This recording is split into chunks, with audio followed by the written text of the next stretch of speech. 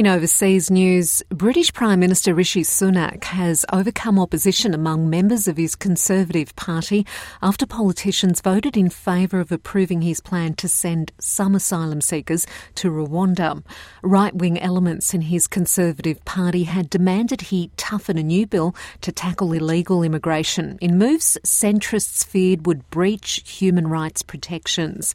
Mr Sunak has made stopping arrivals of asylum seekers crossing over from France in small boats a central aim of his government, and says the Rwanda plan would create a deterrent.